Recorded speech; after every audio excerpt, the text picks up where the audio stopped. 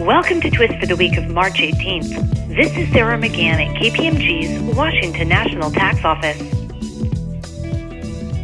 Legislation that has passed both houses of the Utah legislature would, if signed by Governor Herbert, expand the state's corporate income tax doing business standard.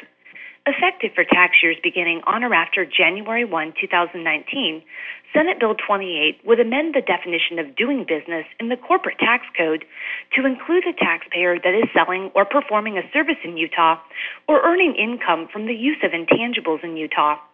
The definitions of doing business and exercising a corporate franchise would not include the business activity of a corporation if the corporation's only business activity in Utah was the solicitation of orders for sales of tangible personal property protected under Public Law 86-272.